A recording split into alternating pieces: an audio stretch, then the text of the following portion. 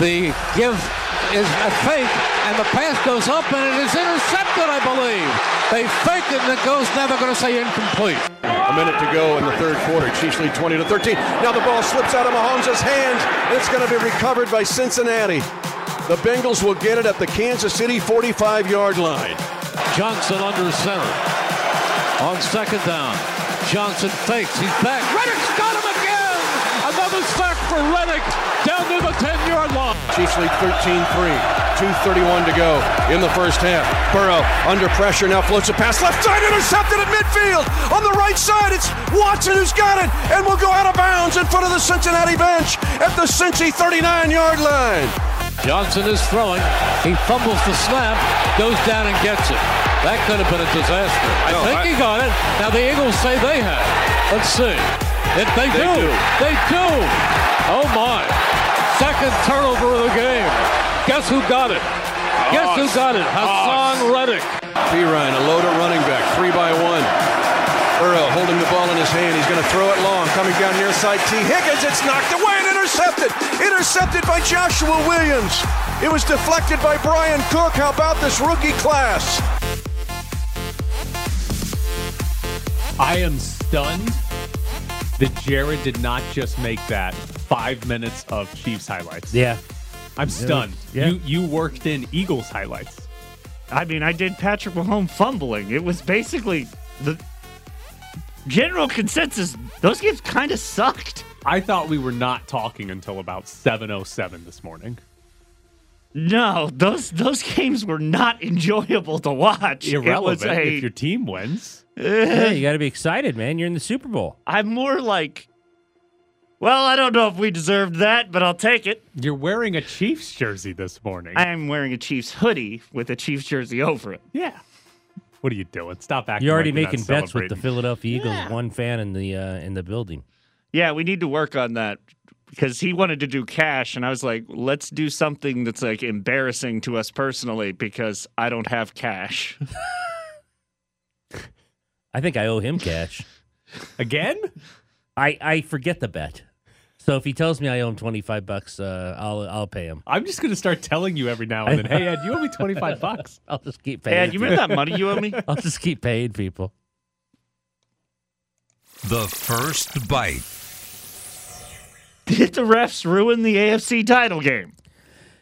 For a guy who picked the Bengals, you're darn right. You're darn right. That's why we lost. I love that you're a wee guy with the Bengals. Yes. That's why we lost the game, damn it. I did love the it's rigged. The 2-1 seeds won. So the answer to the question is no. I had no problem with the officiating in Kansas City, Cincinnati. My main question is, why are we not actually talking about the Bengals being bad? Like, you don't get to hit the quarterback when he runs out of bounds. Well, the one Both of all feet are out of bounds. Yeah, of all the calls Bengal fans were supposedly complaining about, that's the most obvious one. Right. You also don't get to throw the ball at your center's feet when you're about to be tackled for a sack. That was intentional grounding. Yeah. None of those calls were bad. The only mistake to me was the replay on third down. Them not going, guys, stop. But that wasn't a referee mistake. That was the guy running the clock's mistake because he started to run the clock after an incomplete pass, and one ref recognized it and tried to stop the play and was a little too timid, I guess. But even he was I feel back that. far.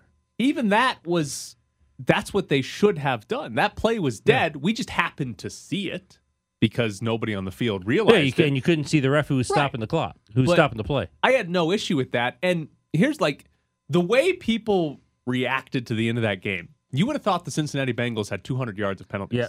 They had 71.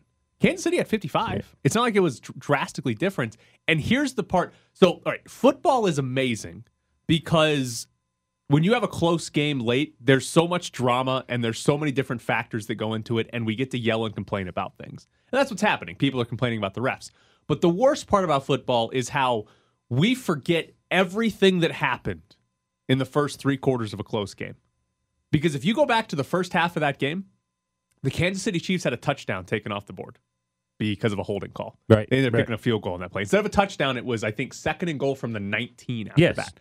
Kansas City then had an interception taken off at the Because very end of it the was- first half. He was there just a half a second too early.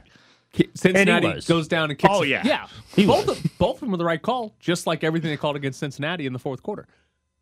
Both of those plays, Kansas City went from having a touchdown to having to kick a field goal, and Cincinnati ends up kicking a field goal on the drive after the interception was called off because of PI. Everybody forgot those 2 plays happened. That's 7 points at least that were taken off the board for Kansas City, or a 7-point swing, I should say, for Kansas City. If those 2 plays happen in the fourth quarter, is anybody pissed at the refs this morning?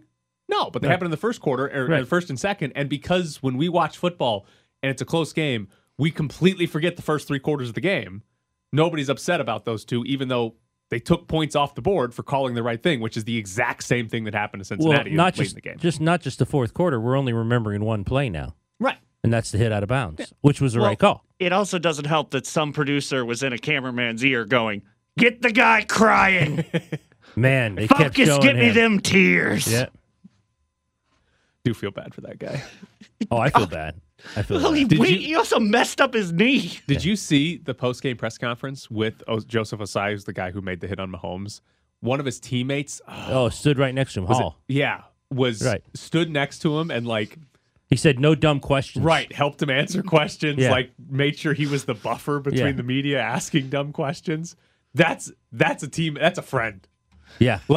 I don't know if I have a friend that would do that right now. If for whatever reason I had to talk to the media about the worst mistake of my life, I don't know if I have a friend that would do that right now. That guy was great. So here's the real problem with the end of that game. We got Joe Burrow and Patrick Mahomes, the second time they meet in the AFC title game in 2 years. Potentially the 2 best quarterbacks in the NFL right now. We wanted phenomenal quarterback play to decide that game, and it didn't. A late hit out of bounds decided that game. Intentional grounding decided that game, right? We got referee calls deciding that game, even though they were the right calls. We wanted Burrow versus Mahomes, and when we didn't get Burrow versus Mahomes deciding it late, we got upset. We wanted last year Allen versus Mahomes. Right. That's what we wanted. That's what we were expecting, and when that didn't happen, people were upset because you watch that and you feel like, oh, well, this wasn't decided by Burrow and Mahomes. Well, yeah, because other players made stupid plays and the refs have to call penalties when you hit the guy who's out of bounds. You have to throw that flag. So, but that I think is ultimately why we're upset, is we collective as a football media fan, whatever, we wanted Burrow and Mahomes going shot for shot. And we didn't get it because, to be honest, neither one of those two were very good in that game. No. I mean, Joe Burrow had 2 drives in the fourth quarter of a tie game, throws a pick and punts, right? I mean, Joe Burrow had 2 chances to go win that game in the fourth quarter, didn't do either. Mahomes, technically they won the game, but they got the ball at midfield because of a good punt return, and then what would have been a 60-yard field goal if there had not been? Well, it's 45, so it would have been 60. So he got him in. They probably would have tried to run one more play to get it to 50, but Because there's 8 seconds left, no timeouts, though. yeah, it would have been tough. But Yeah, that would've they been tough. got close to kicking a field goal, and then a stupid play got the Chiefs into field goal range. Neither quarterback truly did anything in the fourth quarter to win that game, and that's what we're disappointed about because that's what we wanted to see. I did enjoy the several national football writers going, yeah, I think he would have made it from back there based on that kick. From the 60? From 60, I mean? He's hit from 60 before. No, I know. But the kick, he still had the distance and it was dead center. It may have been closer. It would have been close. It would have been close. I mean, they would have run another play to try to get, maybe it's incomplete, or maybe they tackle him and the clock runs out, but they would have run another play to try to make it a 53-yarder instead of a 60-yarder, which, again, would have made it a lot easier to make. But it's ultimately, it's part of the reason why football is great, because even when there's bad football, it's still dramatic It's still and compelling. dramatic. Yeah, exactly. It's a big reason why this sport is so popular, because I don't think anybody's walking away. Jared's a Chiefs fan that isn't here like, yeah, the Chiefs sucked yesterday. They kind of did, and it was still an incredibly compelling game because it was close at the end, even though nobody played well. I mean, There were multiple times during the first half where I was going, just throw the ball normal. Stop doing weird bleep. You mean like hook and ladder, trying that for the second time? And the guy who's getting the ball being completely shocked. The hook and ladder they tried where Kelsey actually tossed. Where he tossed it. Yeah, and then him also like, I can still do it. Why? Why does he keep trying? Well, I don't have really a problem with the hook and ladder on that because I think there's a hole in defenses there that you can take advantage of randomly throughout the game. But you can't have Travis Kelsey throwing it like 20 yards. Like that was a long That was a long toss. lateral in the hook and ladder. Like normally it's like, oh, it's like a 6-7 yard toss. Right. Travis Kelsey needed to overhand throw that, and he Still underhanded tossed it and it. tried to toss it. and almost lost it. So I don't mind the actual idea to have that in your playbook, but don't have your tight end throwing it 20 yards across the field. He knew better the second time. Well, the second time was the third and goal from the 19. They should have lateraled it then. That was their best chance to score, but oh well. But yeah, I don't think the refs actually mattered too much. I think it was more important that the quarterbacks just weren't as good as we were hoping. Joe Burrow, I mean, should we be giving him a lot of blame this morning? I mean, the interceptions were. He probably And he should went have deep thrown twice more. there. Yeah. Second and 3 and third Yeah. and 3? And he's going deep twice. All right, I got another complaint too. I think I'm getting tired. I'm growing old of quarterback takes a deep shot and it gets intercepted and we say, well, that's just like a punt. No, it's not. You had a chance to get the first down and you threw it to the other especially team. on that short of yardage. Yeah, it's not the same as a punt. A punt happens on fourth down when you've decided you're not going to get it. On 3rd and 3, if you throw it deep and it gets picked off, That's on you. You had a chance to convert the third down. And also, in the NFL in 2023, 4th and 3, your coach might want to go for that. Right. So the arm punt on 3rd down, I've grown tired of people saying, it's the same as a punt. No, it's not. It's not the same as a punt. You're Joe Burrow. You're supposed to be the best player on your team. You're supposed to be converting 3rd and 3, not giving it to the other It's team. not 3rd and 16. Even if it is. I mean, They saw that one Raiders play on 4th and 1 work against the Chiefs, and they were like, we're going to do it. Which, by the way, great pass breakup. yeah. Get Rookie. the one, Two drive out rookies. there. Because I think part of what the Bengals do throughout the season is they're like, oh, we have Jamar Chase. Oh, yeah, just throw it to him. Like he's not open. Yeah, whatever. He caught one in double coverage earlier in the game that got him inside the 10. It's like, yeah, he's good. Just throw the ball in the air. He'll go catch it. I'm pretty he usually does. sure 2 years ago, before he got injured, Joe Burrow, no, it may have been last year. Yeah, it was last year. Joe Burrow just said, yeah, sometimes I don't even look. I just throw it to him and Toss go, it up. He always catches it some of the time. It's a good idea. It's a good play. It's like what the Chiefs did when they used to play against Jonathan Abram. Just They did it with a backup running back once. They were like, Abrams down there? Yeah, we got him. We got a 5'8 running back. Oh, yeah, he's going to jump up and catch it. No problem whatsoever. All right, coming up next here on ESPN Las Vegas, we'll get more into the NFL and the NFC side later in the show, but UNLV basketball got a big win over the weekend. Rebels with the ball. Gilbert still dribbling. Now finally picks it up and throws the ball over to Webster. Right side to Noel. Noel shoots a 3 from that right side, and he hits it. You're on the elevator up to the press box with Graney and Bischoff. UNLV got a win over Nevada over the weekend. and the men won too. They did. So the Lady Nice. Rebels are 20-2 and 10-0 in Mountain West play. They crushed Nevada. Yeah, we left with 5 minutes left. Yeah. You were crushed there, it. huh? Red out? Yeah, it was me, my parents, and Damon. The likely pairing. Your adopted brother. Yeah. Yeah. Sellout too. First, I was Yeah. surprised to see it. First ever sellout Yeah. for the Lady Rebels. I guess There were people just standing in the doorway because I guess they don't know how many people can sit in the Cox Pavilion.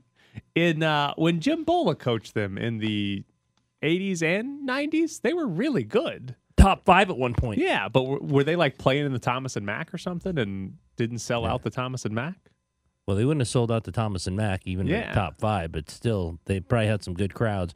Yeah, first sellout in Cox Pavilion, good for them. They crushed them. They're rolling, man. Yeah, Nevada's They're not any rolling. good at women's basketball. It was like good for UNLV. It's like, yeah, we're playing Nevada. It's a rival. It's a doubleheader rivalry. Like, come out, support the Lady Rebels. They're 19-2. But, like, the Nevada women's team is not good enough for that to have actually matched the occasion. Like, that team is just not any good at women's basketball. So they crushed them, which I think is actually how you would prefer it, I guess, if you're UNLV. Sure. Just beat them by 30 or 23, whatever the final was. Did you get your shirt? Yeah, of course. But genuinely, That's why he wins. come on, I got 3. That's why I invited my parents. What genuinely made me laugh, and I think that I do this every time I watch women's college basketball live, I like, Jesus, you let these girls hit each other. There was a pass all the way down the field where Desiree for the Rebels just went, nah, you're not catching that. Lowered her shoulder and just went boom into a girl from Nevada. And I was like, No whistle. nope, let him play. Did you get the $1 ticket, $2 beer? Yes, Deal? but I didn't drink any of the $2 you're not beers. drinking. Well, I mean, had the Chiefs lost. That would have been over. That'll kill your sobriety. Give it 2 weeks. Is that what you're telling me? Yeah. So on the men's side, UNLV also beat Nevada. Much closer game. 68-62 was the final score. For the first time in Mountain West play this season, UNLV's defense held an opponent to under 1 point per possession. Nevada had 19 turnovers, which was 25% of their possessions. Remember, Nevada entered that game turning it over on 15% of their possessions. They were one of the 25 best in the country. Also, Nevada was 7 of 19 on layups and dunks. Could not finish at the rim. UNLV's defense, they back now? For a game, we'll see. I thought they played well. I was there. Reminded you a little of the 10-0 start. So I thought they played well defensively. You gave all the numbers there. And Nevada, like you said, they didn't finish inside. Had they? But on the other side, if UNLV can make free throws, that thing wouldn't have been that close. It'd be helpful. It'd be helpful to make free throws. A little bit. The funny thing on the free throws is David Mwaka was 0 for 2 and Victory Wako were 2 for 4, which you'd hope those two would do better. But if those two miss free throws, they're going to miss free throws. Good job, Jared. If those two miss free throws, they're going to miss free throws. It's the others. The problem was E.J. Harkless, who got to the line a million times. What was he, 8 of 15 or something like that? Like, that's the one where it's really like, all right, you need to make the free throws. Like, those two, all right, but you need to make them. Here's the thing with their defense, though. I think there were two big themes for that one. UNLV deserves a ton of credit because that was the best conference game they had in just simple terms of staying in front of the ball handler. They did not get beat off the dribble the same way they've been getting beat off the dribble in previous games. That's been their biggest problem. They got to conference play, and you can blame the switching where the center's guarding guards and all that, but just they couldn't stay in front of ball handlers over the first 6-7 games of conference play. They did a very good job against Nevada. They forced some turnovers by just stealing the dribble of guys. Very good. They also deserve some credit for blocking shots. Mwaka had 5. Iwako had 5, and Mwaka 5. had 2 in 3 minutes. Right. So those two blocked 7 shots. They deserve a lot of credit for preventing Nevada from making a lot of those layups. The other theme, though, I'm not sure what Nevada wanted to accomplish on offense. Because we've seen basically every Mountain West team play UNLV and run point guard, center, ball screens. Or whoever your best ball handler is gets a ball screen from the center. And UNLV had been switching those, and they got torched. But even in the most recent game, UNLV didn't switch those. They still gave up a lot of points. Nevada didn't run a lot of ball screens with their center. Right. Nevada ran a lot of off-ball screens, but they didn't run a lot of ball screens with their center. And I was like, did they watch UNLV film for the last 2 months? Because that's literally the only thing opponents have been doing to UNLV, and Nevada just kind of didn't do it. And I couldn't quite tell what they were trying to accomplish because there's been a clear game plan, a clear scheme that beats UNLV's defense, and Nevada's like, nah, we got it. We're going to do our own thing. And they still lost by 6. Yeah, and I was I didn't quite understand what their goal was offensively. UNLV's offense wasn't that good in the game either. But here's the other good news going forward. UNLV's next 3 games are Colorado State, Fresno State, and Wyoming. Those teams are 8th, 10th, and 11th in terms of offensive efficiency in the Mountain West. I know they already lost to two of those teams in Colorado State and Fresno State, but there's a really good chance the next 3 games the defense looks really good again. We'll see. 2 on the road. Right. And we'll see. I'm not ready to say they're going to win all 3. I don't think they will win all 3, but I think we're going to get 3 pretty good defensive performances. They'll probably lose one because their offense, again, it's not quite that great of an offense. So they might have a good defensive performance and lose. But I do think we're going to have basically a 4-game stretch here where UNLV looks solid defensively and sets you up for the end of the season where you're going to have to pull off some upsets. But maybe they can win some of those games down the stretch and get better seeding and have a better shot seeding in the Mountain West. At the Mountain West tournament. Did you enjoy the 44 fouls called in 40 minutes? Not when. Well, here's the thing. I only wrote for the web, so the deadline was not an issue. Oh, deadline didn't matter. Deadline didn't matter. Look So, at you. Yeah, very excited. Didn't affect me as much as it would have if it was the print edition, and I had to wait through that. You know what my concern always is. But you didn't have to matter. No, it didn't you could have have to taken matter. it easy Didn't have out to on that one. Did you see Harkless with hand warmers before the game? I saw Mike Romalo tweet that out. Did anybody ask him about it afterwards? No, Oh. but it was like a fanny pack. You know how they quarterbacks have. Quarterbacks. Yeah. Didn't help the shooting. 5 of 15 from the floor. Got to ask him about that though. I don't know. I'm not going to even guess what the situation was there, but was interesting.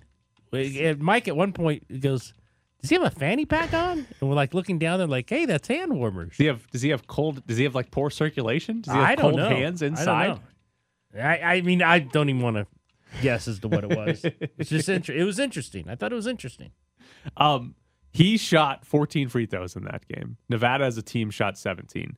Here's that when you have a game that features a lot of fouls, that's almost always going to be a good thing for UNLV because Harkless they shoot a lot of free throws, particularly is very good at forcing contact and getting the foul calls, and he was very, very good in that game. So anytime the refs are whistle happy, it's usually going to be a good thing for UNLV. Now, obviously, if Harkless picks up 3 fouls in the first half or something, that's not good. But if just in general they're calling a lot of, soft contact, it's a good thing for UNLV. One other thing, final minute, when Nevada got called for a charge, I think they were down 3 and had the ball. I think Harkless took the charge. 2 plays, 2 different times on that possession, UNLV hit a Nevada player in the face and they didn't call it. On the defensive rebound, guy got hit in the face, no call. And then before Harkless took the charge, guy got hit in the face, didn't call anything. Great job by them. My favorite part was every replay. Oh, the refs missed a call. Coming up next here on ESPN Las Vegas, Jay Williams joins the show. Live from the Findlay Toyota ESPN Las Vegas studios, this is The Press Box with Graney and Bischoff. You hear him in the mornings before us on Keyshawn, Jay, Will, and Max. Joining us now is Jay Williams. Good morning, Jay. Hey, Jay, how are you, man? I'm doing good, Ed and Ty. It's a pleasure to be here, and my Giants are not in the Super Bowl, but I guess I'm kind of rooting for the Eagles. And is that sacrilegious? But I'm doing it anyway. A little bit. Wait, why are you kind of rooting for the Eagles? Well, it's because we talk about narratives, and look, on the macro picture coming into the Final Four of the weekend was Brock Purdy was going to be the Disney Plus movie, right? The third-string quarterback, the guy the last pick in the draft, and the guy that overcomes all the odds, the third-string guy, and Jimmy G, and then you got obviously Joe Burrow, and is he the best in the game? And Patrick Mahomes, he's the GOAT right now. You talk about the Super Bowl champion, how many times he's been to the Super Bowl and the Final Four appearances, and it kind of seemed like Jalen Hurts was just at the bottom of the barrel. And I guess I've known him since his days at Alabama. I've cheered for him as a person and his father being a quarterback coach and his story of going to Oklahoma and then being drafted in the second round and all the chaos and the controversy around how Doug Peterson dealt with Carson Wentz and people just destroying Howie Roseman and how he was just collateral damage from that. And to see him rise from the ashes to have his team in a position to win the Super Bowl, I love seeing him personally win. So I'm taking a little bit of my NBA basketball root for the individual, and I'm applying that to the Philadelphia Eagles.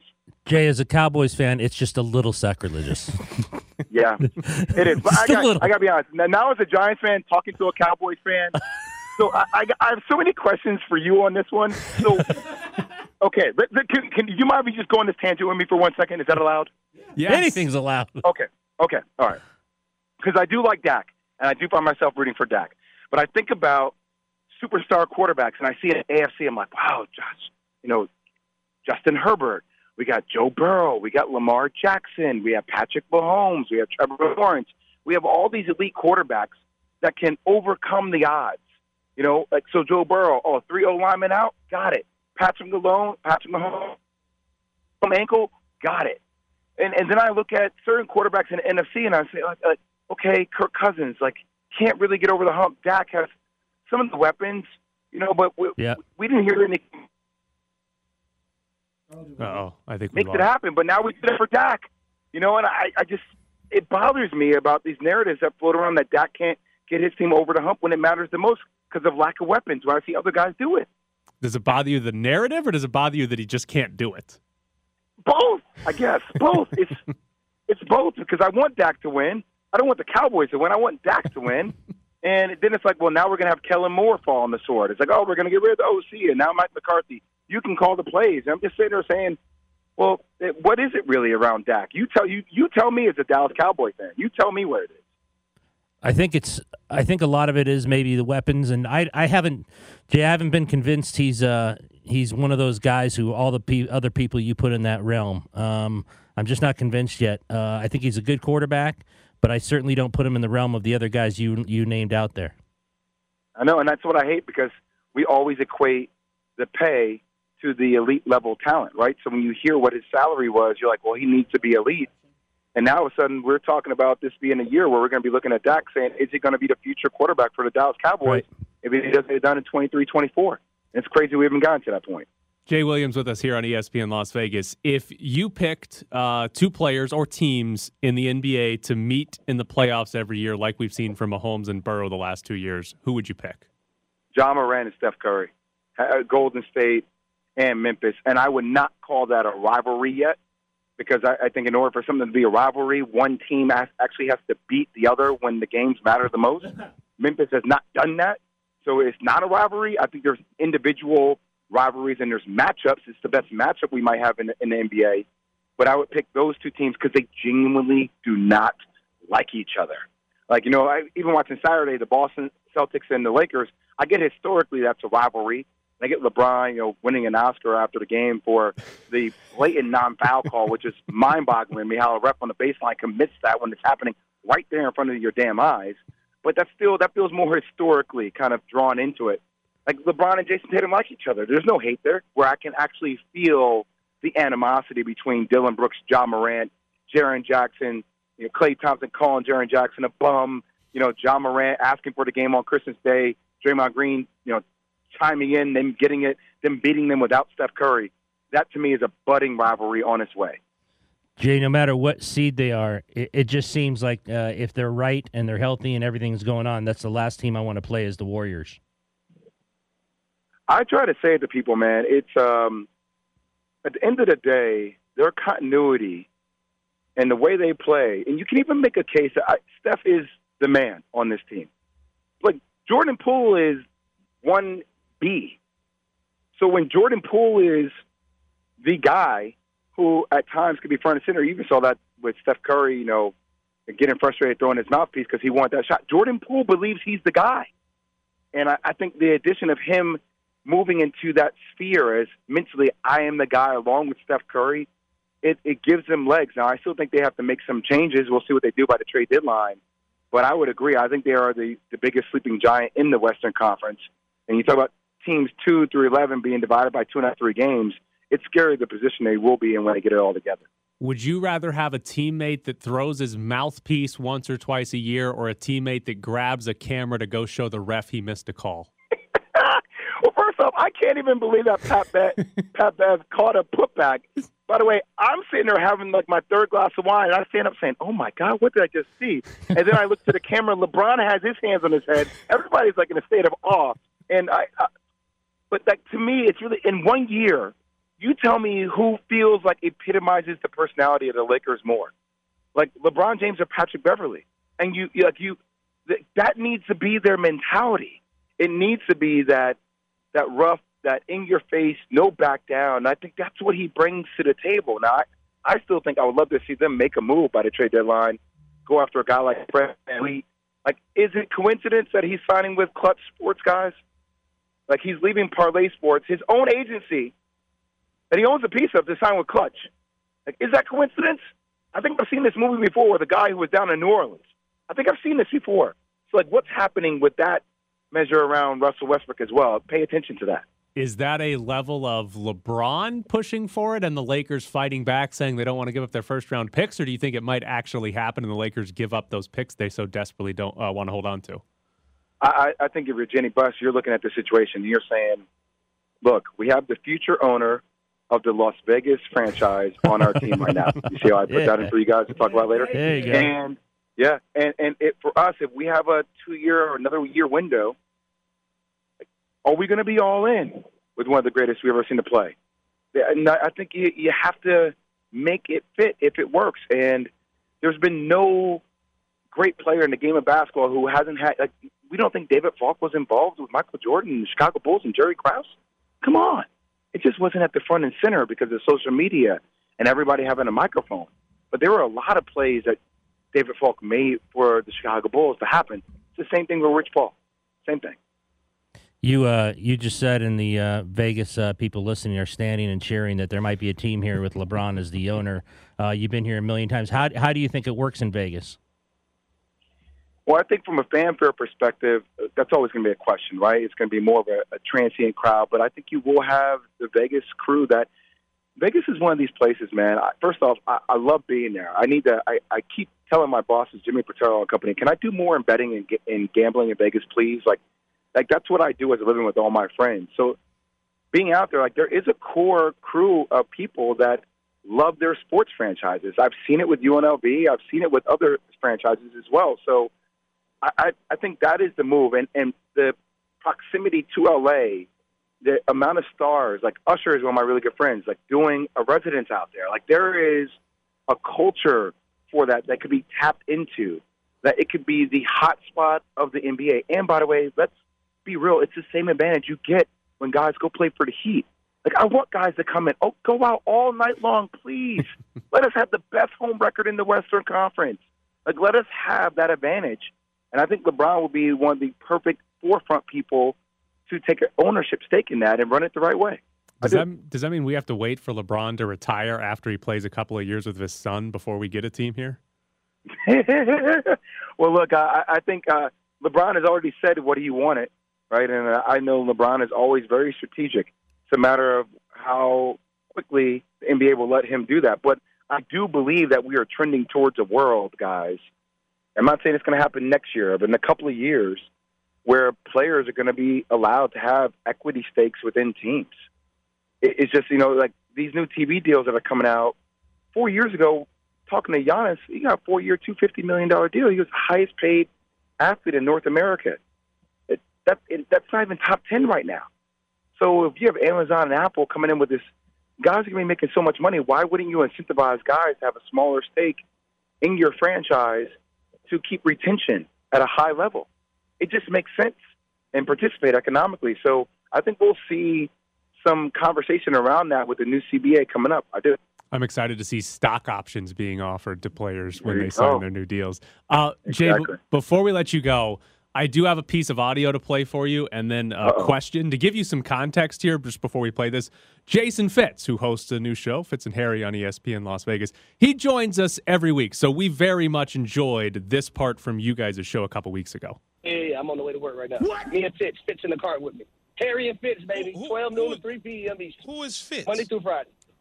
Jason alone. Don't answer him seriously, Harry. The show is called. He knows who Jason the show is called Fitz and Harry. You got to check it out. It's noon to 3 p.m. Eastern on ESPN Radio, on ESPN app. You on said Watch Fritz ESPN. or Fitz? You my guy, Jay. You my guy, Jay. Hey, Fitz I'm or Fritz? I'm gonna say this. So can you confirm for us that Keyshawn Johnson knows who Jason Fitz is? I can neither confirm nor deny that accusation about Keyshawn. Look, we're not the smartest group. We're just entertaining. I will tell you, it's like that is Key's ongoing thing. With like, who's the white guy with all the tattoos? What is he, a hip hop artist? I'm like, no, man, he was a country. Oh, gee, you don't know who this guy is. So that's where we are. That's where we are. But I will tell you, Jason Fitz is throwing fits considering what's happening with the Raiders. So we have to keep him cool, calm, and collective so he doesn't annihilate Derek Carr. We bring him on once a week to not be cool, calm, and collected about the Raiders. That's the whole point. That's what we're going for. He is Jay Williams. Again, you hear him before us, Keyshawn, Jay, Will, and Max every morning here on ESPN Las Vegas. Jay, we appreciate your time. Thanks, Jay. Appreciate it. All right, boys. Talk soon. So there was Jay Williams on the NBA, some NFL, and also Keyshawn Johnson not knowing who Jason Fitz is. I actually hope that it's not sort of like a bit of Keyshawn being like, who's that? I hope there's part of it where Keyshawn Johnson is like, I don't know who Jason Fitz is, and I don't have any interest in learning That would be who the Jason best part Fitz of it is. if he didn't know who he was. Just, there's a level of object permanence, like, to your coworkers. There are people in this building that I genuinely am like, yeah, I talk to them every day. What's their name? No idea. I say hello and goodbye to people I don't know. Yeah, like I have no concept of, I know that person. Right. I say hi to them. I ask them like, oh, yeah, how you doing? I heard about your apartment. That's too bad. No idea who they are. Not a clue. Coming up next on ESPN Las Vegas, a pop They all quiz work in of sales. headshots. Lowry, bounce pass to his right into the hands of Caleb. He flips it to Tyler. Tyler, 3 ball. He is on fire. 4 for 4 from downtown for Hero. You're sitting in the press box with Graney and Bischoff on ESPN Las Vegas. Follow them on Twitter at Ed Graney and Bischoff_Tyler. There was a very important NBA story over the weekend. It wasn't Giannis going for 50 yesterday, which I did not learn until this morning. And we will get to the Pat Beverly, LeBron James, Celtics, Lakers ending in the front page. But did you see the controversy surrounding Jaren Jackson Jr. of the Memphis Grizzlies and the scorekeeping on his stats? So this is the basis of this is from a Reddit post. Somebody on Reddit made a long post breaking down Jaren Jackson's stats. And to give you the summary of it, when the Grizzlies play at home, Jaren Jackson Jr. averages 4.1 blocks per game. When the Grizzlies are on the road, he averages 2.2 blocks per game. When Jaren Jackson plays a home game, he averages 1.4 steals. When he's on the road, 0.6. It's something like a 80% increase in his blocks and steal stats when he is at home versus when he is on the road. Memphis stat keeper pumping the books up. This is like when John Stockton was at the other end of the court, watched the ball, and they gave him an assist. And he was nowhere near the ball, and he hadn't touched it, but he got an assist. So,